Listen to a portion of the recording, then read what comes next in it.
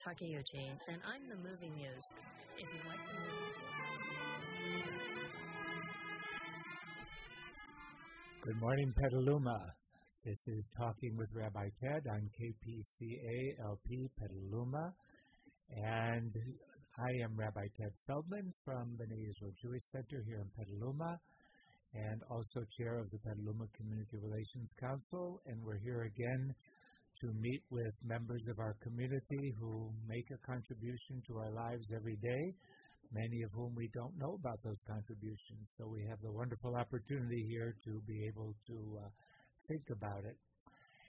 Before we begin our first interview, I wanted to mention that there will be an emergency preparedness fair up in Santa Rosa this Sunday, the 23rd, at Congregation Beth Ami, sponsored by the Jewish community, but open to all from 1 to 4 o'clock in the afternoon. It's an opportunity to help us prepare for those difficult moments that probably will come our way at some point. I want to welcome to the studio today Peggy Sabera. Peggy is a member of the Petaluma Community Relations Council Coordinating Committee, a local activist, a local artist. I have to get the age straight, activist and artist. That's a good title for your business card. Yeah. So, Peggy, welcome to the studio. Thank you so much, Ted. It's a joy to be here.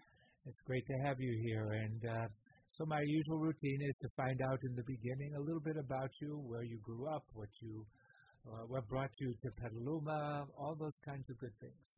Well, I grew up in the South. I grew up in Texas, and in a very tight-knit family, an artistic family. My mother being an artist, my sisters both having their degrees in art. I was the black sheep in terms of that early on. I studied psychology early on, but was highly influenced by my mother, and influenced by her unique way of being in the world in the 50s and 60s. She was a spiritual pilgrim, I would say. She taught us all that our relationship with God was very personal, and she meditated every day in a time when, well, she didn't even tell people about it because it was kind of unusual.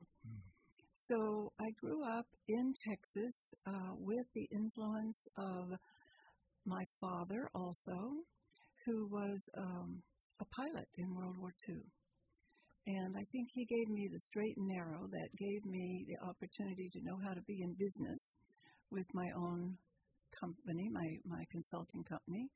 And my mother gave me the community, spiritual, artistic, beauty orientation in my life. So both of these themes have been very strong for me. It's amazing how we spend our adolescence rebelling against our parental units, and then we come back in life and recognize that there had been some influence that was positive and important for us in our lives. It sounds like that's your story, right? Yes, indeed. Yeah. I've been so influenced in such positive ways. Were you rebellious at any point? No. You walked the straight and narrow. That was easier to do in the 50s, don't you think? Going the straight and narrow. It was until in the 50s it was. In the 60s, my young husband and I did move away from all that was traditional, and we were part of the movement that went back to the land, and living in community, raising all of our own food, raising our children, our wonderful son and daughter, in a very communal situation. And I think that, with my degree in psychology, I began to look at how people communicate and create community. And that moved me into the business world in the areas of leadership development and team development. So I think all my work, both my volunteerism and my business, has been about helping people to have conversations that are difficult to have, or to look at possibilities and visions that they carry in their hearts but don't know how to fulfill. And that professional career, is that consulting business been there your whole journey? Yeah. Well, I worked in organizations first. I learned a lot in banking, in the hotel industry, and working in human resources and management development. And then I moved out on my own and created, with friends, Renaissance Consulting Group. And my son is now part of my business, and so we offer leadership coaching. Leadership coaching. So have you spoken to Washington lately? Oh, no, I'm afraid I work on much more of a local level and much more modestly. So how, one of the things about leadership development that I've noticed over the years that there truly are generational issues around that, and how each generation that has unfolded over our lifetimes looks at leadership, looks at the world, looks at business in varying ways, but based on their personal needs. What's been your observations on that? Because I was always invited in to work with a team to help them with their relationships with one another, I always saw, no matter what level or where I was working, that people were actually very much alike, and that I learned that the skill of group communication is much more difficult than one-on-one communication, and the skills to develop that are difficult. I don't think that we naturally know how to collaborate without a little bit of guidance, either from a spiritual perspective of what our relationship truly is with one another, and that comes through in my study of Hinduism and Buddhism, Judaism and Christianity. I think it's a place where there is often an acceptance of our connection with one another. Now, it's not always lived out, but it has been a thread that has moved through my life, is that this is the way things could be. Well, that notion of connection obviously is very important. I just think that there are generational differences among how people, what kind of connections they want, how they go about making the connections, and maybe ultimately what those connections mean for them in their lives and how the connections serve them. Yes. I remember going back in 2001, 2002 to a conference that was on, one of the seminars was on generational differences. Yes. And it said that our older generation, that younger generations at that point couldn't understand why we wanted responses to our emails. That is, when you work in a company and you send an email to somebody giving them a piece of information where there's no response technically required, you haven't asked a question, but a thank you or I got it, appreciate your sending it kind of note, that the younger generation didn't feel necessity of expressing in that way. I mean, in some ways, that's a relational piece, too, that talks about relations. So on the way back from that conference, the two guys getting off the airplane behind me were the younger generation. One turns to the other and says, "Can you believe me? My boss wants me to answer every email and respond to every email he sends. He wants thank yous and pleases and all that kind of stuff. It's so disgusting," right? So that I had just learned it. So I've been, trying to be, it's helped me be a little conscious of those. Have you noticed that stuff maybe not from a generational point of view, but from a corporate cultural point of view? Well, right now I'm working with a large organization, helping them to plan their priorities conference, and there'll be 150 employees from all over the state, and these are attorneys helping the most needy people in California.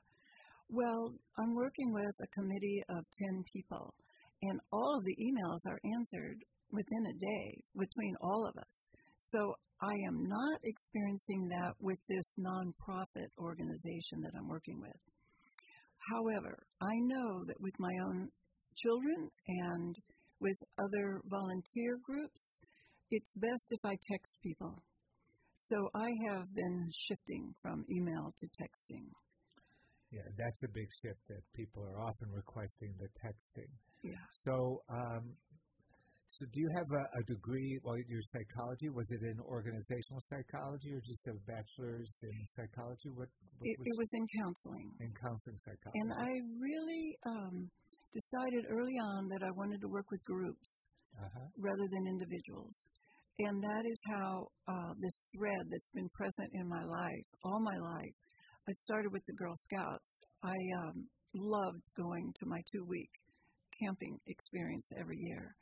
And that is where I really developed a sense of community and so wanted to work in communities, in groups. And so the psychology has been very, very important, but it's taken me into working with groups rather than individuals. Well, working with groups, and you and I have been involved in this little notion of empathetic listening that Luz Wire has brought to us and is bringing to the community at Aquas on a monthly basis. We were just there the other night. Wonderful. So what's that empathetic listening? Do you use that in your for your clients? How's that work? Yes. We get together, and usually I do an assessment first for the group that I'm working with. What are the challenges? What are you proud of within the group? And then we get together to discuss things, and the problems arise. And so part of the process is to use the real challenges that a business has, the real daily challenges, and to practice the empathetic listening. And a process that I've been very thankful to know more about is dialogue. And there's a certain process developed at MIT and shared throughout the consulting world. And it emphasizes bringing the group together in circle and practicing the skills of inquiry and advocacy, so that when you are strong about some point of view, you advocate for it, and then you inquire into it yourself and invite others. So it's sort of like saying, here's my proposal. Does anyone want to shoot holes in it? Well, that's like a skill that takes a while to develop. It's also a skill that requires the person to have a strong enough ego not to be open for criticism and putting holes in an idea. That's right. That's an important piece of that too. Yeah. And learning that skill in a group, we have to go slowly. You have to be focused on the problems at hand, and then you have to invite the inquiry from all points of view. And so you get all points of view, and it's just amazing. Time and time again, the group makes it an easy decision by consensus once they have heard everybody's point of view. Because a lot of times organizations are asked, one department is asked to have a slightly different goal than another department. Marketing wants to get the product out immediately, and operations needs time to develop it. So that, and of course, then your skills come in, and your listening skills. I just love the piece of the empathetic listening that I like the most is this, that one person listens to the speaker, and none of the people in the group can actually respond to the speaker. They just have to listen, and the listener, the assigned listener, just has to feed back what he or she heard. And as opposed to a conversation going back and forth where I can interrupt you or I can disagree with you, there's none of that. And so the idea of listening to another person without spending time in our minds preparing what we're going to tell that person is an amazing thing. It's amazing, and you describe it very well. And this group work has led to my participation in various women's circles where we have met seriously for 20 years. I have women's groups that I've been part of for 20 years. And one of my friends always says, we listen each other into being.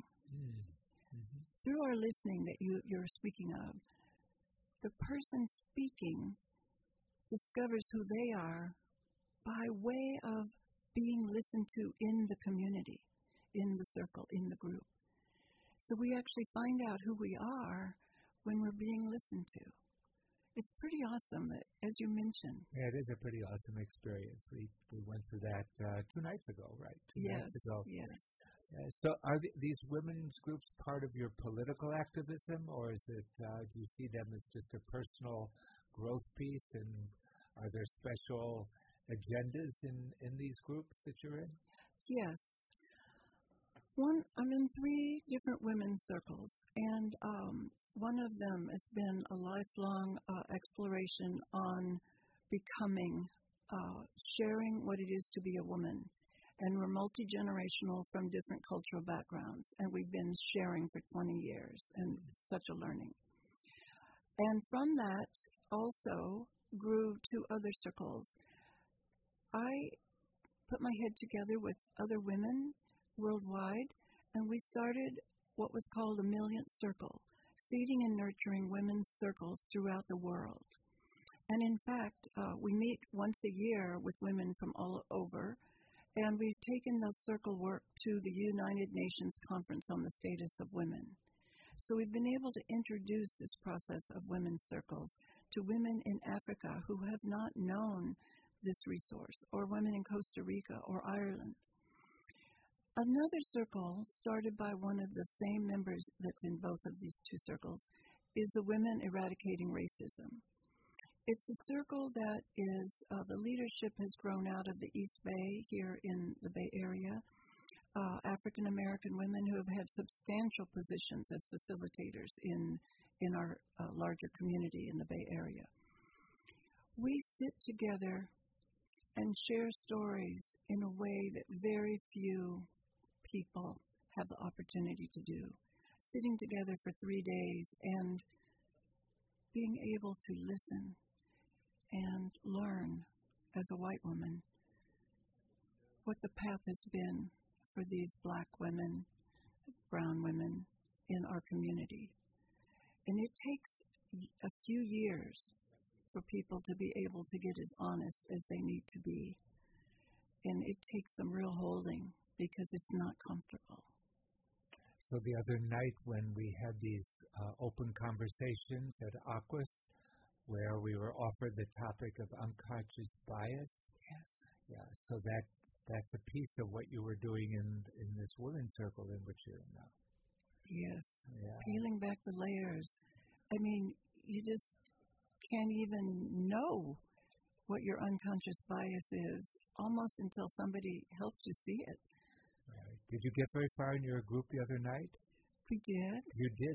My group switched within about 2 or 3 minutes to some other, branched off into other areas, because it's a tough one to get to that. How do you getting into the notion of unconscious bias? Yeah. Well, one of the members in my group was a yogi and newly arrived to Petaluma, and he is the minister of a church here. Mm-hmm. And he invited us quickly to, in sharing his own thinking, that unconscious bias, what's beneath that, is a deep-seated belief that there's right and wrong, that I'm right and someone else is wrong. My way is good, some other way is not good. And this is so deeply held because it's just the way it is. We grew up with our family knowing what was right and wrong. And so it's like a fish swimming in water. We don't even know how attached we are to our sense of rightness and wrongness. That's interesting. Of course, he'll be on this program on Thursday, August 1st. So our listeners will have the opportunity, maybe, if I remember that far, I will be happy to get back into that discussion a little bit with him. Yes. Because he's a wonderful human being, and it's been wonderful getting to know him. He's new in town.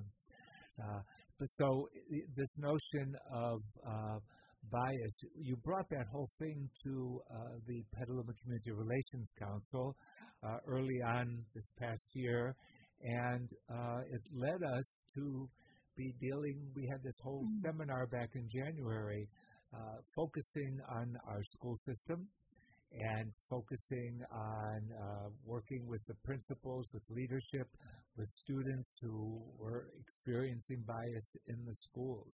What was it like for you to see that happening since you've been working in this work for so long? Well, I had a vision of bringing a dialogue on race to Petaluma, and my dear friend Faith Ross joined me in that vision.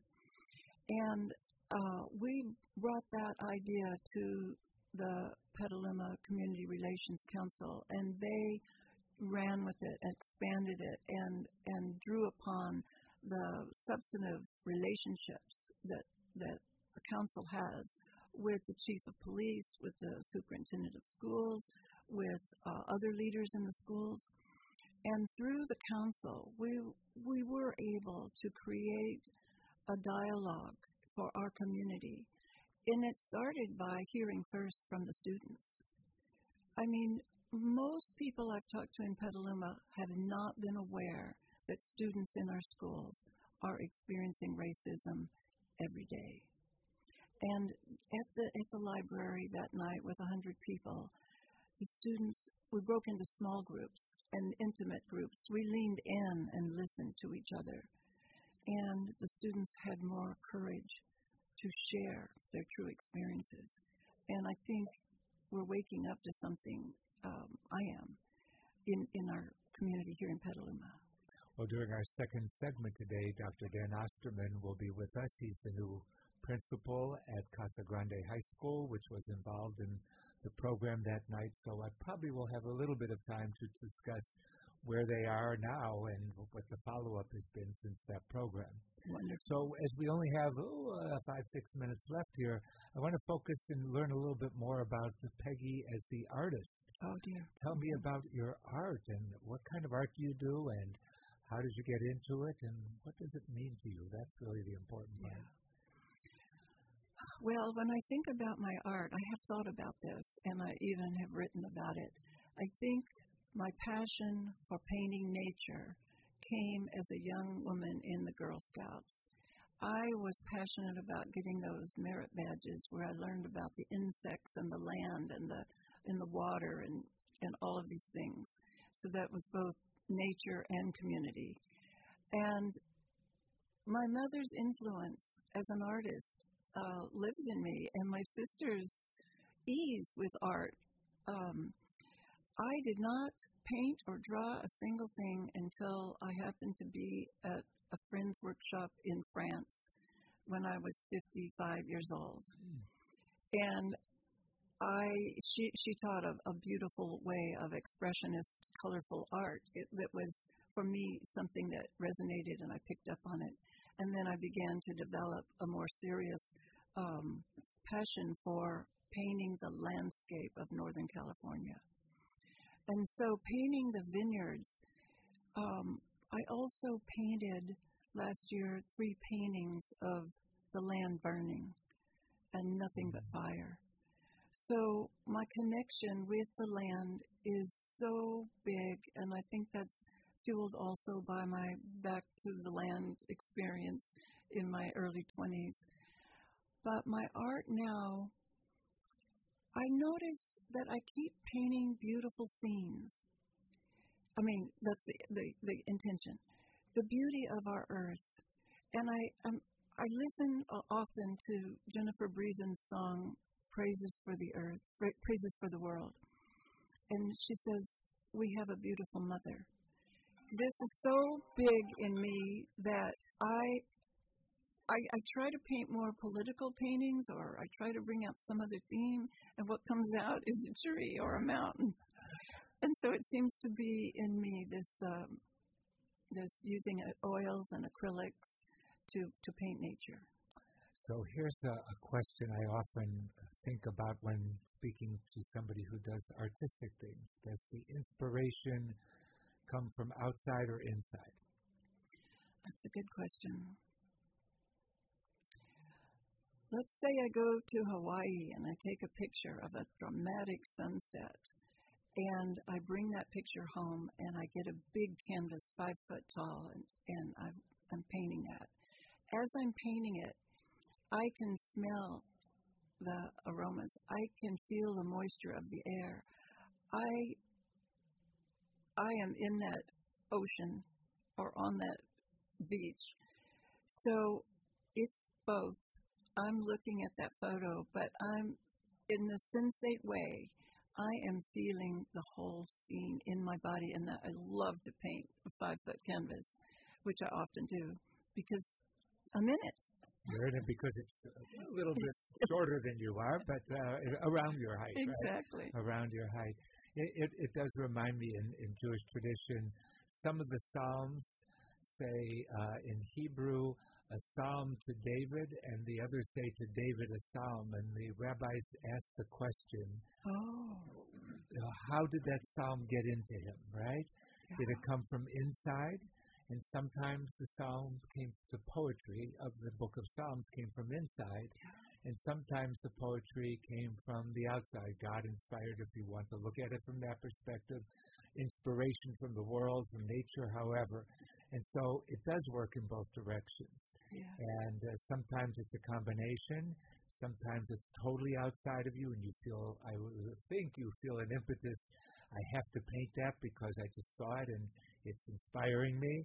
Or it's inside, you're looking for something to express, and this picture in your mind of nature comes together with what you're now painting. Yes. And so that's how it works. It's an amazing piece. You know, William Stafford wrote a poem called The Way It Is, and he speaks of the thread, that if we follow this thread throughout our lives, it will take us in different places, but just keep our eye on that thread, that passion within that we're here to express. And that's a beautiful expression and a beautiful way to end our very brief and quick interview here today. I want to thank you for being in the studio today and sharing your background and your inspirations with our listeners. And I would like to invite our listeners back to our second segment, where we'll meet Dr. Dan Osterman from Casa Grande High School. You are listening to Talking with Rabbi Ted on KPCA-LP Petaluma.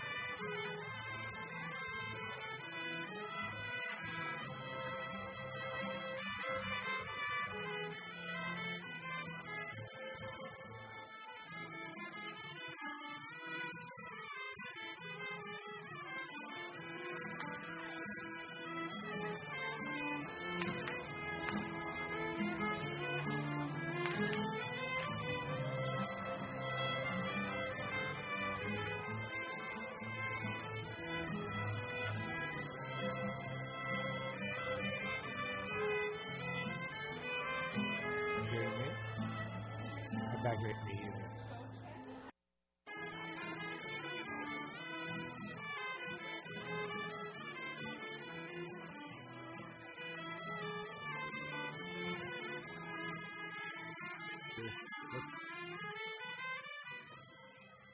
Oh, okay, that's fine. We're good. We're good. You doing okay today? Yeah. How about you? All right. Good. You found your way.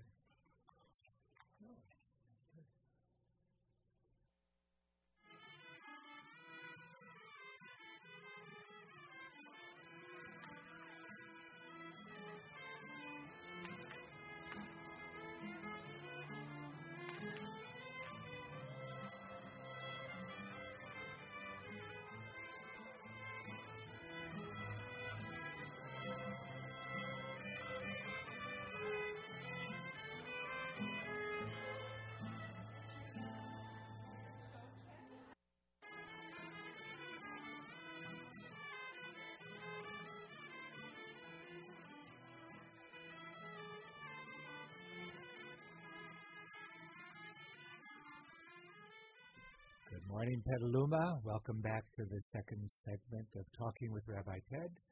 I'm Rabbi Ted Feldman, the Rabbi of B'nai Yisrael Jewish Center here in Petaluma and the chair of the Petaluma Community Relations Council. We're back in the KPCA studios for our second segment today. And I want to welcome Dr. Dan Osterman, the newly appointed principal of Casa Grande High School here in Petaluma. Welcome to the studio. Thank you, Ted. Great to be here. It's good to have you here. And we've been dealing with school issues for a while here on the program, in addition to the Petaluma Community Relations Council. So it's great to have you here. And are you excited? Thank you. You're excited about your new position? Oh, absolutely. Very excited and truly honored and humbled as well. Great. Have you repainted the school and redone all the sidewalks and everything? Not yet. Okay. Working on that. You're That's working on on the that list. part, Sure. huh? Yeah, Okay. we'll get back to you. Yeah. So our usual format is to learn a little bit about your background. Great. And then get us into some of the important things that are happening in our schools and in your school in particular. So where do you come from? Where did you grow up? How'd you get to Petaluma? All that kind of good stuff. Sure. I'm a native of Oregon, although I was born in California, but I grew up in Oregon in a small town in northeast Oregon in the Blue Mountains called La Grande. And I fell in love with music at an early age. I started on the violin. I switched to the trombone. I knew early on, probably middle school, early high school, that I wanted to make music a career and a life. So I went to college, and I was lucky enough to study with a great trombone teacher in Colorado, University of Northern Colorado, named Buddy Baker. And I did that for 2 years. I was a classical trombone performance major. I played jazz too, but wanted to play more jazz, and that was really my heart and soul. So I transferred to California Institute of the Arts in Los Angeles and immediately started working professionally as a trombonist, and then worked also over time as a composer, an arranger, a music copyist, producer, a number of things. I did that for about 10 years, and I started teaching a little bit as well throughout that, but mostly I was really focused on being a musician, and I loved the being part of that and really expressing myself, and wrote a lot of my own music as well, including wrote a piece for UCLA that was premiered for orchestra. I produced several records of my own and for other artists as well, and then was on stage with many people, including Sting, Burt Bacharach, Gladys Knight. I've recorded with the Black Eyed Peas and Fishbone, and I just had an incredible, very lively career early on, and with my own groups as well. So how did I get into education is a really good question, right? So I started teaching kind of as a supplemental thing because I could, and I enjoyed working with kids. I did it right away. I started working with the UCLA enrichment program in South Central Los Angeles pretty much as soon as I arrived in LA, which was 1997. And then gradually got into it more, and then when I participated in the Henry Mancini Institute in the summer of 2004, that's really when my career pathway started taking a turn, and I started teaching even more, and they invited me to design some of their educational programs. And these were after-school enrichment programs for elementary students. So what I would do is come in and do 10-week programs developing choirs in schools across LA, and I did it for dozens of schools over the course of several years, and again, just kind of a gradually more and more loving working with students and with young people through music and building community through music and music education. And then at one point I just decided I was done with the freelance lifestyle of being a musician and the pressure of that and the schedule as well. And I just shifted gears and been on that pathway ever since. And 7 years ago, I had the opportunity to develop a brand new music program for a very interesting campus for Los Angeles Unified School District, 650,000 students, a little different than Petaluma City Schools, and five small high schools on this big 2,000-student campus. And at that same time, I started my doctorate, and I knew at that time I was aiming for a career as an administrator, and so that was 7 years ago, and now. Taking my first principalship, and it's amazing to look back and kind of see the pathway and reflect on that. Some of it which is surprising even to me, but also work I'm super proud of as well. That's quite a path. That's quite a path and a big change, of course, in the middle of that. Did you know Assistant Superintendent Matthew Harris when he was in L.A.? Because I think he worked in that part of the world too. I understand it's a big place. No, I didn't. I didn't know him as well. I think he worked somewhere on the west side of town where I was mostly concentrated in East L.A., South Central, Northeast L.A., by and large. So what was the spark about the kids? I mean, it takes a certain mentality, a certain patience, certainly moving from a place where you're being watched for your musical talent and etc., and you're kind of you're being looked at, to somebody who's under scrutiny in a very different way when you're providing educational leadership. What was that like? So are you talking about being a teacher or now being an administrator? Or both. I mean, it applies to both of those things. Sure. Hopefully this makes sense. I think what I loved about teaching, and I think much of that carries over to being an administrator, is the relationships. And relationships, as we know as educators, is central to what we do. And really we're ultimately judged, I think, on the strength of the relationships and what we're able to accomplish as educators in an educational system. And as a teacher, and certainly music is powerful, and I would argue one of the most powerful, if not the most powerful, way to develop community and that spirit of togetherness and working towards a common goal. Building programs, which was something I've done over and over again in my career as a teacher, really suited. I enjoyed that process. I think I have some aptitude in that area, and being able to, having an opportunity to take that to the next level as an administrator was very interesting to me, and I think speaks to my strengths as well. So in a way, I think it's a fairly seamless transition in my mind. Anyway, it makes sense that I would go from a program builder from music and arts education now to I'm growing and managing even bigger programs and much more diverse programs.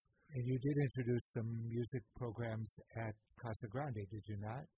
Well, all of the arts, really. It started out as a performing arts lunchtime concert series called The Sounds of Casa, and this last year, and I believe the year before as well, we included the visual arts as well. So now it's the Sights and Sounds of Casa. It's a Wednesday lunch showcase series, and has really been amazing. And it's one of the things that I like to do in general is to showcase as many students and talents and the diversity that is so wonderful and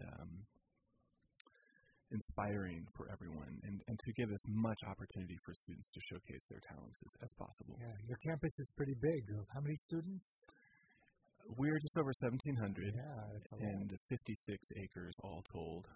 Yeah, I remember our visit there from the Petaluma Community Relations Council, and it was big. It was a big place. It's very interesting. It has almost a college feel to it, or a community college campus feel to it in a way. I was even doing calculations. Well, how do the kids, if they have a class over here, get over there in time and stuff like that? So it must be a challenge at times, running the schedule and moving the students, that many students from place to place. Sure, and they all do great with that. But yeah, I think you do have to hustle a little bit if you're going from the fish hatchery all the way to the corner of the M building, for example. That's right. So So this transition from inside, you've been there for 2 years before? 3 years. 3 years, okay. So this transition into the office of the principal is really different than coming from outside and coming in and taking over a school. Advantages, disadvantages to that? What do you see as it? Sure. Well, I can only speak from Right. having been there, which is very advantageous. I know the staff very well. I know the program very well, and the students very well. Yeah. So I'm able to know who to talk to, which levers I might be able to pull to get something to happen, strengths and weaknesses of all of those facets, and really. It's going to allow me, I think, to move forward with certain initiatives that I might not have been able to do if I was just brand new to the school, because I have the relationships with the staff and the students and the parents in order to move forward and really continue the dialogue and strengthen the dialogue that we are having along certain key initiatives and to move forward. Any of those initiatives you'd like to highlight at this point? Sure. Certainly school-wide, we have been doing some incredible work around redesigning our school-wide vision. And it was developed through a design thinking process in partnership with staff from the Sonoma County Office of Education. And what we did is we employed, to a certain extent, a team of teachers and staff to interview a wide range of community members, business leaders, alum, parents of alum, current parents, future parents, you name it, just as many diverse voices as we could, ask them the question, what skills and knowledge do you think that a high school graduate should have? And we boiled all that down into these 4 outcomes, graduate outcomes, or pillars. And they include broad literacy, employability, civic engagement, and personal vision. So every student would have a personal vision for their future. And the next iteration or the next step in that process is to really work towards a process where we're doing a school-wide audit of where we are or not meeting those outcomes, and then to brainstorm together and work together collaboratively, again, with all of our stakeholders and continually doubling back and making sure we're including everyone in that conversation, and so we can move forward and really strengthen the school. And so it's not just words on a poster. They're not just, in the old days, we used to call them ESLERs, expected school-wide learning results, or something. That's sort of an old school way of going about things. So we would just live on the wall instead of, I think central to the success of this idea is something where the students themselves especially know what these ideas are. They know what broad literacy means in several different contexts, employability,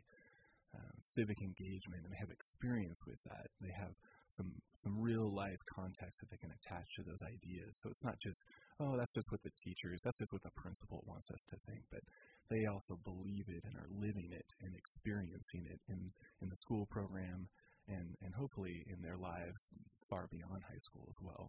That's amazing. When I think back of high school for me many, many years ago, I can't imagine that was on the agenda of the administration, even post-high school and college, in the world of education at that point, to look at the student body in that way and to engage with the business community. It's hard to, maybe it was happening and I didn't know about it, but it seems a very innovative and kind of where we need to be in the 21st century, given technology and the nature of employability in our world today. No, I agree with you, and I think when everybody hears about that and we have these conversations and introduce these ideas, and we get the same response, and staff agree as well. What was I going to say? I think what's really interesting about it is, and central to the design thinking process, is you're looking for these surprising insights. And when we went out and surveyed the community and asked all these dozens and dozens of different stakeholders, overwhelming feedback came back. What students need are soft skills. They don't. We hardly heard. Well, that's not true that we didn't hardly hear, but we heard far less information and answers to the questions about curriculum or expertise in math or English or science, etc. All those things, of course, are super important, but we heard over and over again the importance of the soft skills: eye contact, accountability, showing up to the job on time, dressed professionally, things like that, over and over again, which is, of course, the employability aspect. Can you go out there and get the job that you want, and then keep that job and be a stellar member of that team? Sure, that's of course people skills.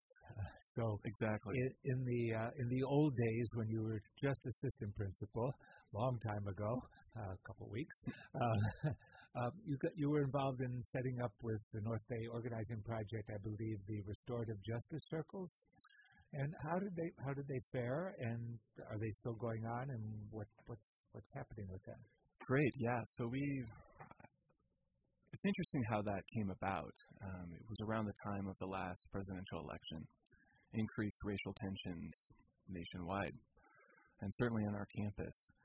And we were struggling as an administrative team, being who we are, which, to be perfectly frank, Caucasian, and in my case, Caucasian male, having a hard time communicating with certain student groups, I guess you could say, or at least being on a footing with them where they would welcome the kind of conversation that we would like to engage them in. So we have a club on campus, the MECHA, which is our largely Latino student leadership club, but it includes other students as well. But that's their core mission for Latino leadership and culture, awareness and development, etc. And their advisor was a member of a North Bay Organizing Project. At that time, it was Kareem Sanchez. And so this was actually at the end of my first semester at Casa Grande High School. And I pulled Kareem aside and I said, hey, we really need to get something going with these students, and we provide them a safe space to explore these ideas of race in particular. And Kareem was very open to the idea, and we put together a proposal for our site council, and they provided funding to hire Kareem to facilitate a circle. At that time, it was for young Latino men, boys. Mostly, I think at that time, it was sophomores or juniors and seniors. And again, it was a circle-based model. They explored culture, history, spirituality in certain ways, but really it was about exploring ideas of race and their experience with race and questions around race. We did the same thing last year, not this last school year, but the previous year, just with the young men. A different facilitator. This time we have Trey Vasquez, who's taken over for Kareem. Fantastic. Very successful. We expanded it to a larger group, and then this last school year, we now have a group facilitated by Amanda Ayala for young women, Latino and women, and also for both groups, we've added students of African American heritage as well. So again, it's not work that you can necessarily quantify, although we have done some work around that as well. But it's been fascinating, and I think it's been a key piece in shifting in subtle ways the culture of the campus to feel more inclusive. At least they know that we are providing space for them to be listened to, which is absolutely essential. It is essential, and I always marvel at the level of student activism at Casa Grande. I assume that's one piece of it comes from the setup that you provided there with MBOP. Any other signs that why this activism is happening on your campus? I guess it's pretty diverse, right? What's your percentage of Latinos, etc.? What's your balance over there? I believe this year it's nearly parity between Caucasian students, white students, and Latino students. Okay. 45% each, and then 10% of a mix of others. Yeah. And, but really back to your point about why is that happening, it's a concerted effort on our part as school leaders to provide that space and opportunities to encourage students to express themselves, to have a voice, to organize, and to invite their thoughts and perceptions and feelings. It is their school in a way more than it is my school, much more. So it's absolutely key that we make sure that they have the opportunity to be in the driver's seat of those conversations, and so otherwise we risk creating even more problems. Yes, of course, I guess you could say. Yes. Yeah. So and again, back to design thinking, surprising insights. You just never know at times what you might hear from the students, and so I invite their feedback all the time. So one of the things I just a general question, curiosity in my mind, since I'm a parent of an elementary school student, I know that parental engagement in the elementary school is it's not a given, because I'm sure each school would like more parental involvement at some level. What happens in the high school level with parental engagement, and does it exist in any way, and is it helpful in any way? Is it an issue? What's it like in the high schools? Sure. Well, it's probably not a mystery that parents typically are less engaged as a student articulates through the K-12 program. However, it also diversifies. At Casa Grande, we have about half of the student body participates in athletics every semester. 700 or 800 students, that's significant. All of the different athletic contests that happen over the course of the school year, we have almost 20 different sports that compete. So you can imagine that kind of parent engagement, right, and talking with those parents informally at all of those different games and contests is important.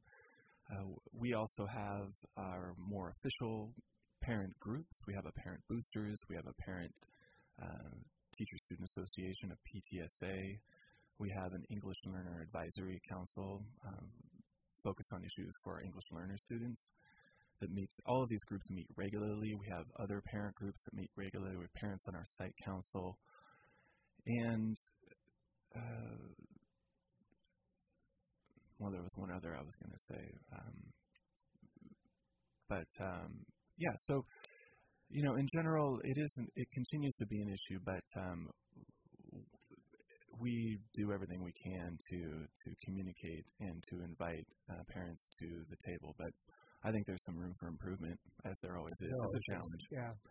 So, and Casa Grande's received students from the other school districts in Petaluma, right? And so, are there any? What's that like? Is it different getting them from the Petaluma City Schools than from Adobe and Cinnabon? What's that experience? That's an interesting question. All of the students articulate to Kenilworth Junior High School on the east side of town, but they do feed from several different elementary districts: Waugh, Old Adobe, some from Cinnabar and Wilson, and a handful of others. So largely, it's not an issue, except when it comes to if a student might have special needs, or if they're an English learner. The way that a district deals with certain intricate parts of that support system for that student might be different from district to district. So depending on what the issue it is, and most of the time there's no issue, but occasionally it just takes a little bit more digging. And if in a perfect world, although I don't know if that would be a perfect world, but if all of those schools were part of the same district, it would be a more seamless communication and sharing of information. But I think by and large, everybody does a great job, and of course everybody has the same goal in mind, to serve the students. One of my goals as principal of Casa Grande High School is to hopefully have a a series of meetings. We'll start with one where we can bring all of the school leaders together, at least from the east side, and to get to know each other and to develop and share our vision and goals together. And funding issues, is that a district issue problem, or does it trickle down to the local, to the particular schools, the funding parts? Can you be more specific about funding? Well, I know in some ways federal funding is tied into attendance records, right? It's tied into attendance. Well, most of our funding comes from the state. Most of the funding comes from the state. So only federal funding is tied into attendance? No, the state. The state funding, yeah. Okay. Yeah, that's the lion's share of our funding. And then for extra special projects, we have the parcel taxes here in Petaluma, which fund a variety of things, namely building improvements, and there's also a parcel tax, Measure K, that was passed a number of years ago that supports libraries and the arts and technology. But again, I'm new to the job as principal, so I'm learning the ropes as far as the budgets go. But overall, my assessment is that we have a strong source of funding, and that our district office does a great job of getting as much resources to the school sites as possible. And I believe that we have a very supportive community here of our school system. Yes, we do. I've been, over the years, occasionally we'll hear an older person say, "Oh, I don't want my taxes going. I paid my taxes for the kids to go to school when I was younger." The fact is that this is our future generations. We have a moral obligation as members of this community to be able to provide our schools and to provide education for our students. Absolutely. So, Dr. Dan Osterman, I want to thank you so much for being in our studio with us today, and welcome to your job at Casa Grande. It'll be great. You're listening to Talking with Rabbi Ted, KPCA LP, Petaluma, California.